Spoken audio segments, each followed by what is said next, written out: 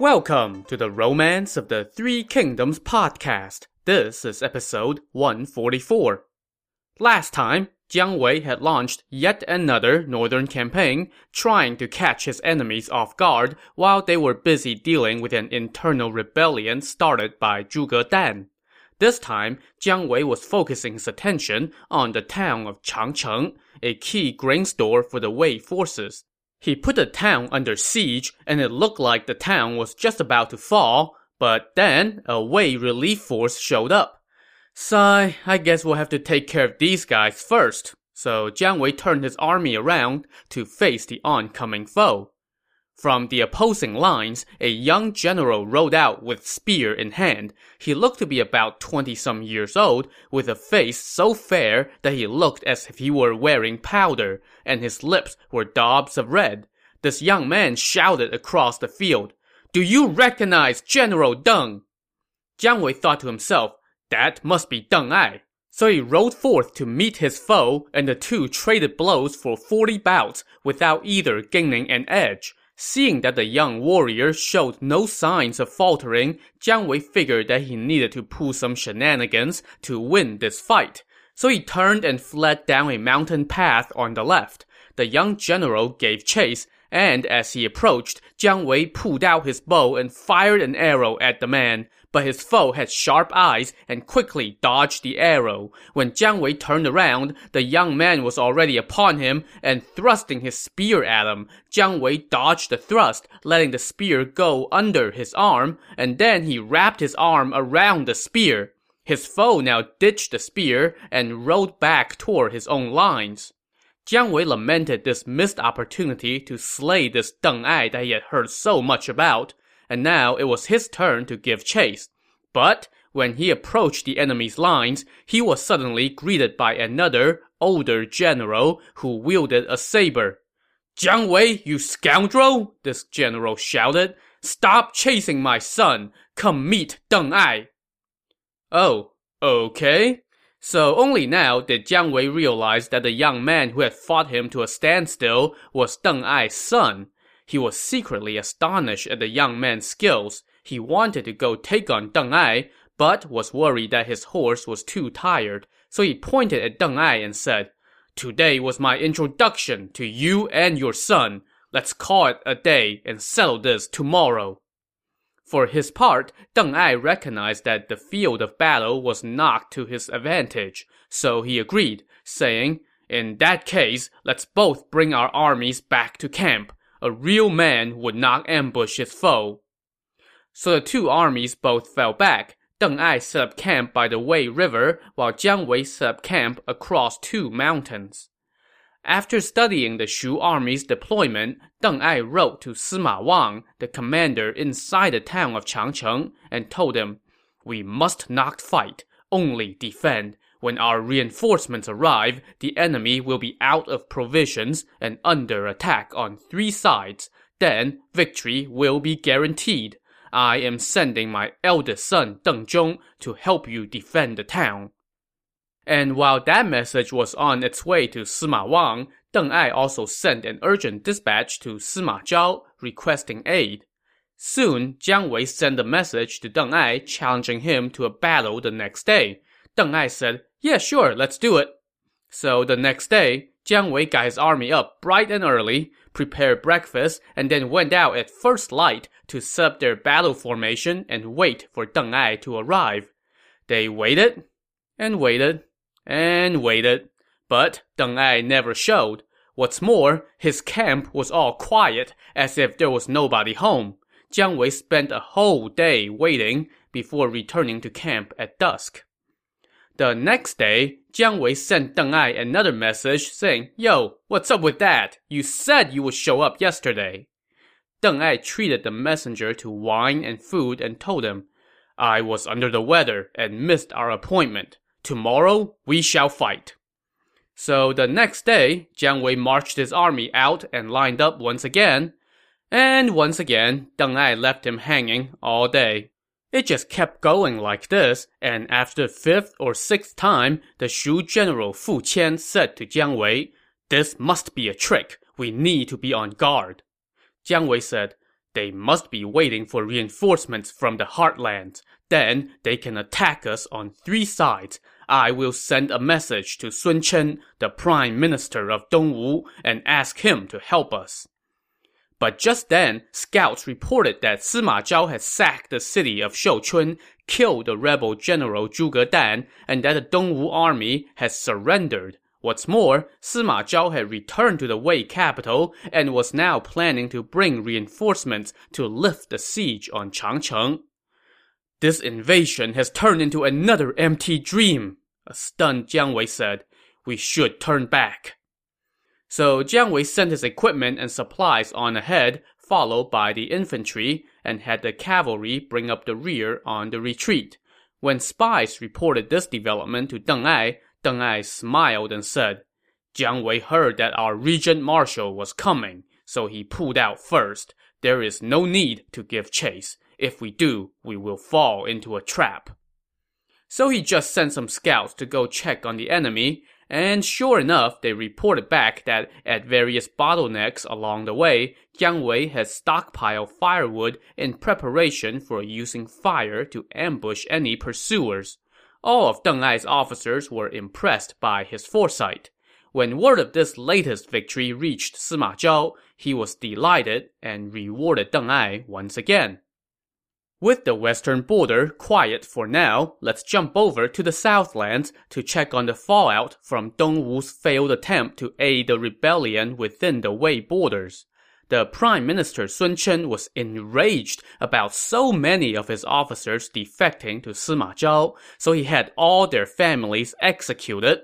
This retaliation was too much for his emperor Sun Liang, but Sun Liang was pretty powerless to do anything about his prime minister. So this Sun Liang was actually a pretty bright boy. As an example of his intelligence, the novel gave us this story. One day, while he was eating a fresh plum in the garden, Sun Liang asked a eunuch to go fetch some honey. Moments later, the eunuch returned with the honey. But hey, wait a minute. What are all those little pieces floating around inside? Wait, is that what I think it is? Is that rat droppings? Ew.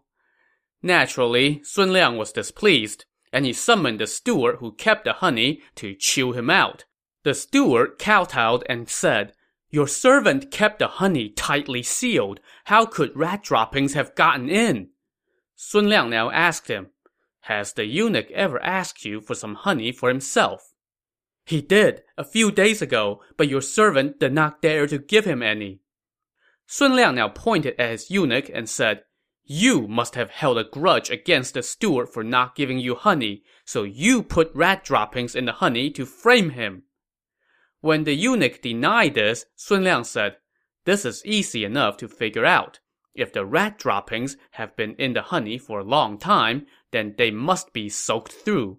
If they were placed in the honey just now, then the inside should be dry. So he had his men cut open the rat droppings, and what do you know? The inside was dry, so the eunuch got his just desserts.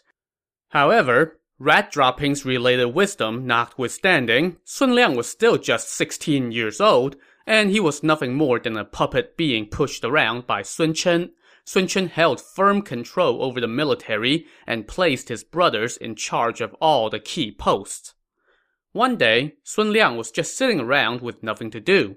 He was being attended to by Quan Ji, a member of the inner bureau and Sun Liang's brother-in-law. Sun Liang said to Quan Ji, with tears in his eyes, Sun Chen has concentrated power in his hands and kills people at will. He bullies me too much. If we don't get rid of him now, he will be a problem eventually. My lord, Quan Ji said, if there is something I can do for you, I will never refuse. So Sun Liang told Quan Ji, You can go mobilize the Imperial Guard and have the General Liu Cheng lock down all the gates of the capital. Then I will go kill Sun Chen. But you must not let your mother hear about this plan. She is Sun Chen's sister. If this leaks out, it would do me in. Quan Ji said, I beg your majesty to give me a handwritten edict so that I can show it to the troops when the time comes. That way, Sun Chen's henchmen will not dare to take matters into their own hands. So Sun Liang wrote a secret edict and gave it to Quan Ji. When Quan Ji went home that night, he indeed did not tell his mother about this. He did, however, tell his father, Quan Shang. Quan Shang then went and told his wife that they were going to kill Sun Chen in 3 days. But, wait a minute here. Quan Shang was Quan Ji's father, so that would make Quan Shang's wife Quan Ji's mother, and wasn't Quan Ji not supposed to tell... Oh boy. Yeah, this is not how you run a conspiracy.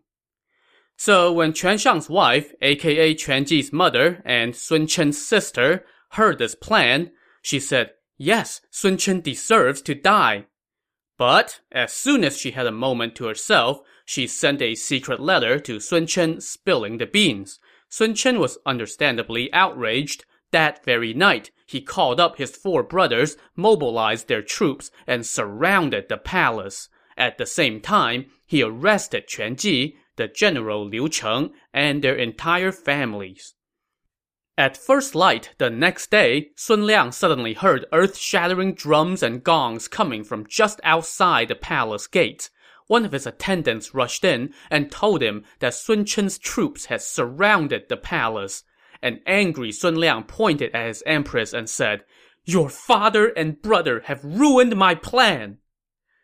Then Sun Liang pulled out his sword and wanted to go outside to fight it out, but all his attendants grabbed him by his robe while weeping and refused to let him go. So while Sun Liang was stuck inside the palace, Sun Chen first had all his accomplices executed, and then gathered the court officials and told them, "Our lord is depraved and sick. He is incompetent and immoral, not fit to rule. We must depose him. Anyone who dares to oppose this will be treated as a conspirator." Well, since you put it that way, sure, everybody at court was on board, except for one official. This guy stepped forward and cursed Sun Chen, saying, "Our lord is wise. How dare you speak such nonsense? I would rather die than follow the command of a traitor." Okay, death wish granted. Sun Chen pulled out his sword and personally cut this guy down. Anybody else got anything to object to? Anyone? Yeah, I didn't think so. Sun Chen now went into the palace and cursed Sun Liang. "You immoral, ignorant ruler! You should be executed to appease the realm. But for the sake of our former lord, we will reduce you to a duke. I will select a man of virtue to replace you." And so Sun Chen confiscated Sun Liang's imperial seal and sent him on his way, and Sun Liang left in tears. For a replacement, Sun Chen settled on Sun Quan's 6th son, Sun Xiu. The Sun Xiu had a dream that night. He dreamed that he was riding a dragon toward heaven, but suddenly he turned around and did not see the dragon's tail. This startled him and he woke up. The next morning, envoys arrived and asked him to accompany them to the capital. So he went, and one of Sun Chen's brothers greeted him with the imperial litter.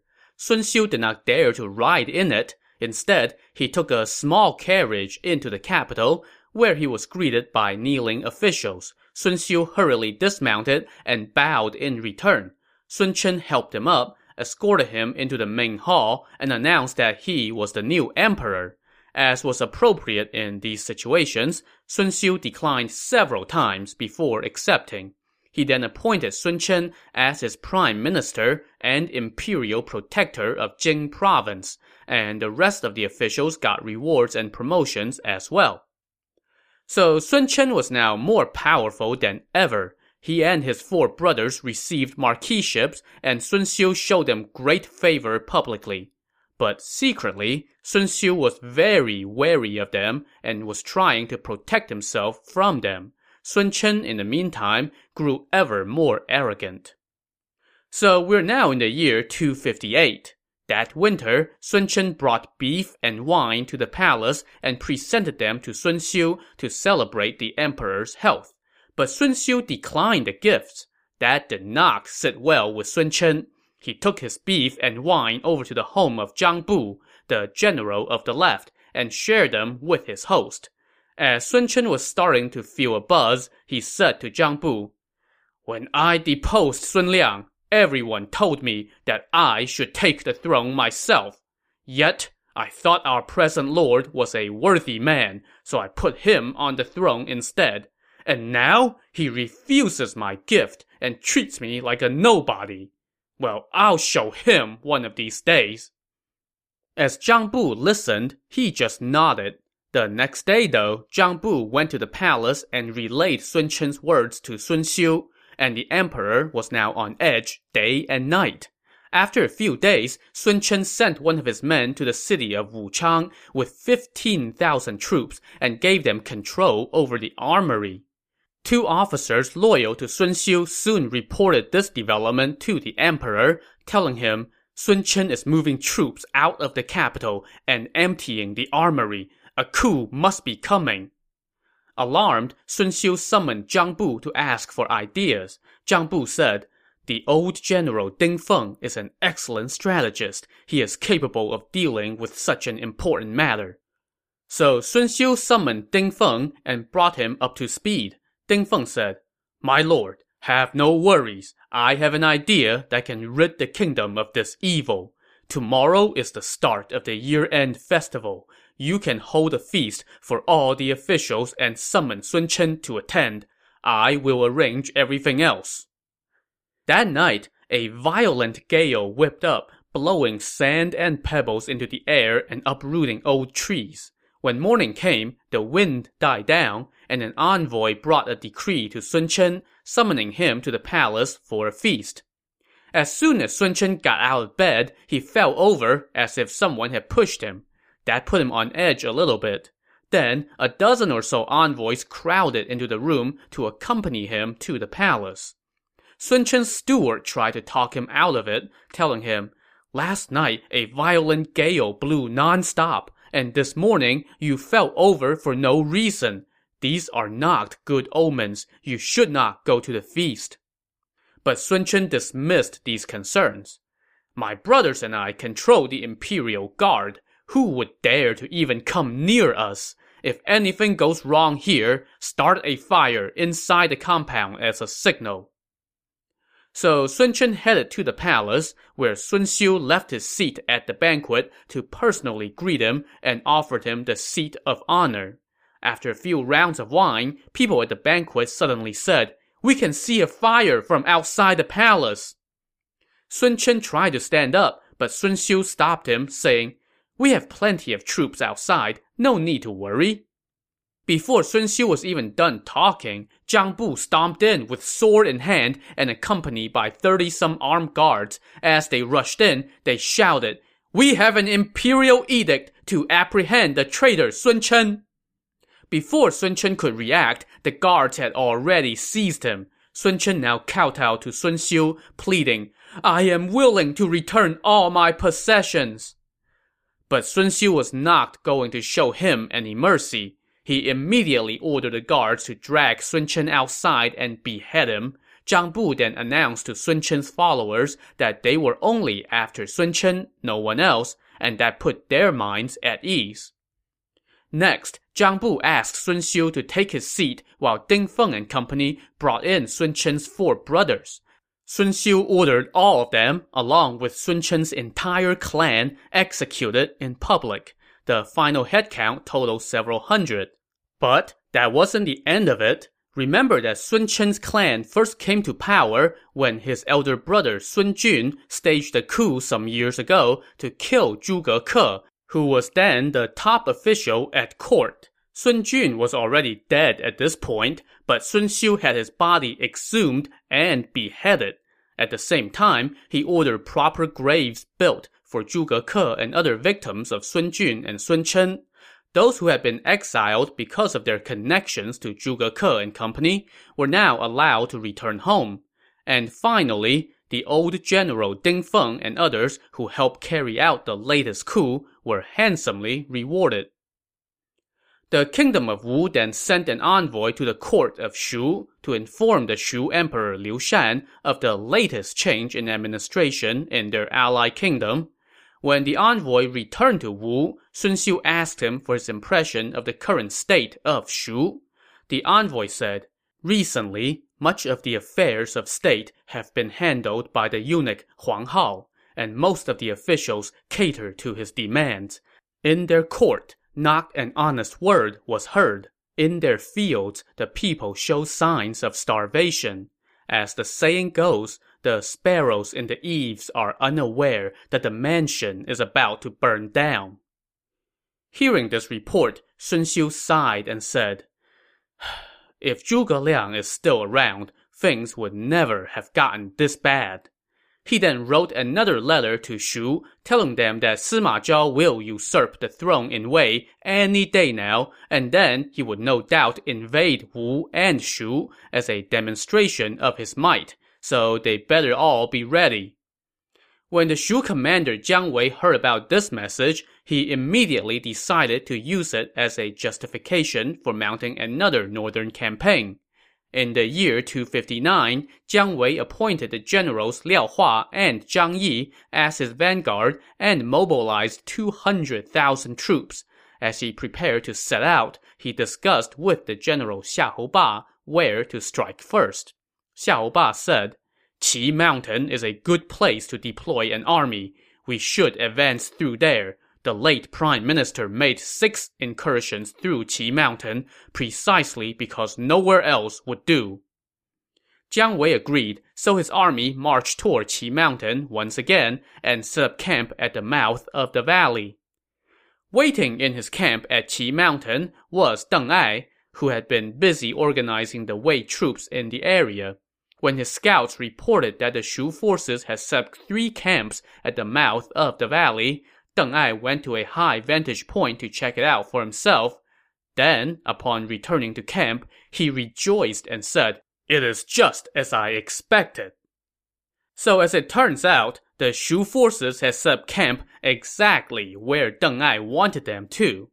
Before the Shu army had showed up, Deng Ai had dug an underground tunnel from his own camp to the mouth of the valley, where his enemy's camps now sat.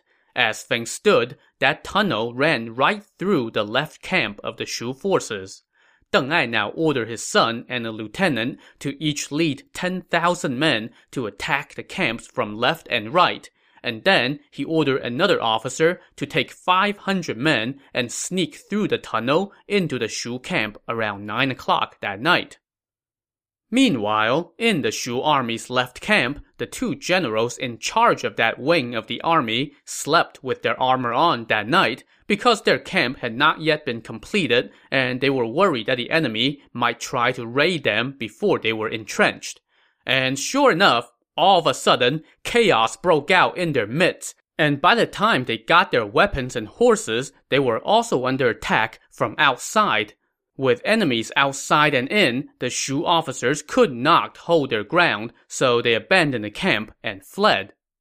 Meanwhile, Jiang Wei got word of the chaos breaking out in his left camp and immediately figured that Deng Ai had somehow snuck troops into his camp. He immediately got on his horse and held his ground at the main tent. He ordered that anyone who moved without permission would be executed. Next, he told his men that if they see any enemies approach their camp, just shower them with arrows and crossbows, no questions asked. Then he sent word to his right camp and told the men there to stay put. And just as Jiang Wei expected, the Wei forces made a dozen or so attacks on his camp, but they were repelled every time by the arrows. This lasted until dawn, at which point the Wei forces no longer dared to attack, and Deng Ai called his men back to camp. As he did so, Deng Ai said, "Jiang Wei really learned Zhuge Liang's ways well. His soldiers were not frightened at night, and his officers did not panic in the face of the unexpected. He is a real commander." The next day, Jiang Wei picked up the pieces. He went easy on the 2 officers who could not hold down the left camp, blaming himself for not scouting the area better. He told them to go set up another camp and bury their dead in the tunnel. Hey, look, pre-dug mass graves. How convenient. Jiang Wei now sent a letter to Deng Ai challenging him to battle the next day, and Deng Ai said, "Sure." And unlike the last time they did this, Deng Ai actually showed up this time. The next day, the two armies lined up in front of Qi Mountain. Jiang Wei deployed his men in the eightfold formation that he learned from Zhuge Liang. When Deng Ai saw this, he too lined up his men in the same formation. Jiang Wei now rode forth with spear in hand and shouted, "You can copy my formation, but do you know how it transforms?" Deng Ai laughed and said, "Do you think you are the only one who knows this formation? I can set it up, so of course I know how it transforms." So Deng Ai now rode into his formation, told the guy giving signals to wave the command flag this way and that, and the formation turned into one with 64 gates. Deng Ai then rode back out and asked Jiang Wei, "What do you think of that?" Jiang Wei was nonplussed. "That was not bad," he said, "but do you dare to pit your formation against mine?" Deng Ai said, "Sure." So the two sides now marched toward each other, with their commanders directing traffic from the center of each formation. As the two formations collided, both held their form. But suddenly, Jiang Wei waved his flag, and in the blink of an eye, his formation turned into one known as the Coiled Serpent, and it trapped Deng Ai in the center. Now, Deng Ai did not recognize this formation, and he began to panic as the action got hotter. The Shu forces were gradually closing in, and Deng Ai and his men were unable to break through. All they heard was the Shu soldiers chanting, "Deng Ai, surrender now!" Looking skyward, Deng Ai sighed and said, "I got too full of myself for a moment and fell for Jiang Wei's trick." Just as the situation was looking dire, an army suddenly crashed in from the northwest corner. Recognizing that these were Wei soldiers, Deng Ai immediately took the opportunity to fight his way out of danger. The guy who saved him turned out to be Sima Wang, the commander of the town of Changcheng, who was once saved by Deng Ai, so he now returned the favor. But while Deng Ai escaped with his life, he lost his camps at Qi Mountain as Jiang Wei's troops took control of those. Deng Ai was forced to fall back to the south bank of the Wei River and pitch camp there. Deng Ai now asked Sima Wang, "How did you know this formation well enough to save me?" Sima Wang answered, "In my youth, I traveled to seek teachers in the south of Jing province. I became friends with a couple well-known scholars and discussed this formation with them. What Jiang Wei set up today is called the Coiled Serpent Formation. If you attack it from anywhere else, it would do nothing. But I saw that the head of the formation laid in the northwest, so I attacked it from the northwest and was able to break it." Deng Ai offered his gratitude and said, "Even though I study the formation, I don't actually know how it transforms. Since you know its secrets, how about we go back tomorrow and try to reclaim our camps at Qi Mountain?" But Sima Wang now began to hedge. "I don't know if my knowledge is enough to fool Jiang Wei," he said. But Deng Ai had something else in mind. To see what he is up to, tune in to the next episode of the Romance of the Three Kingdoms podcast. Thanks for listening.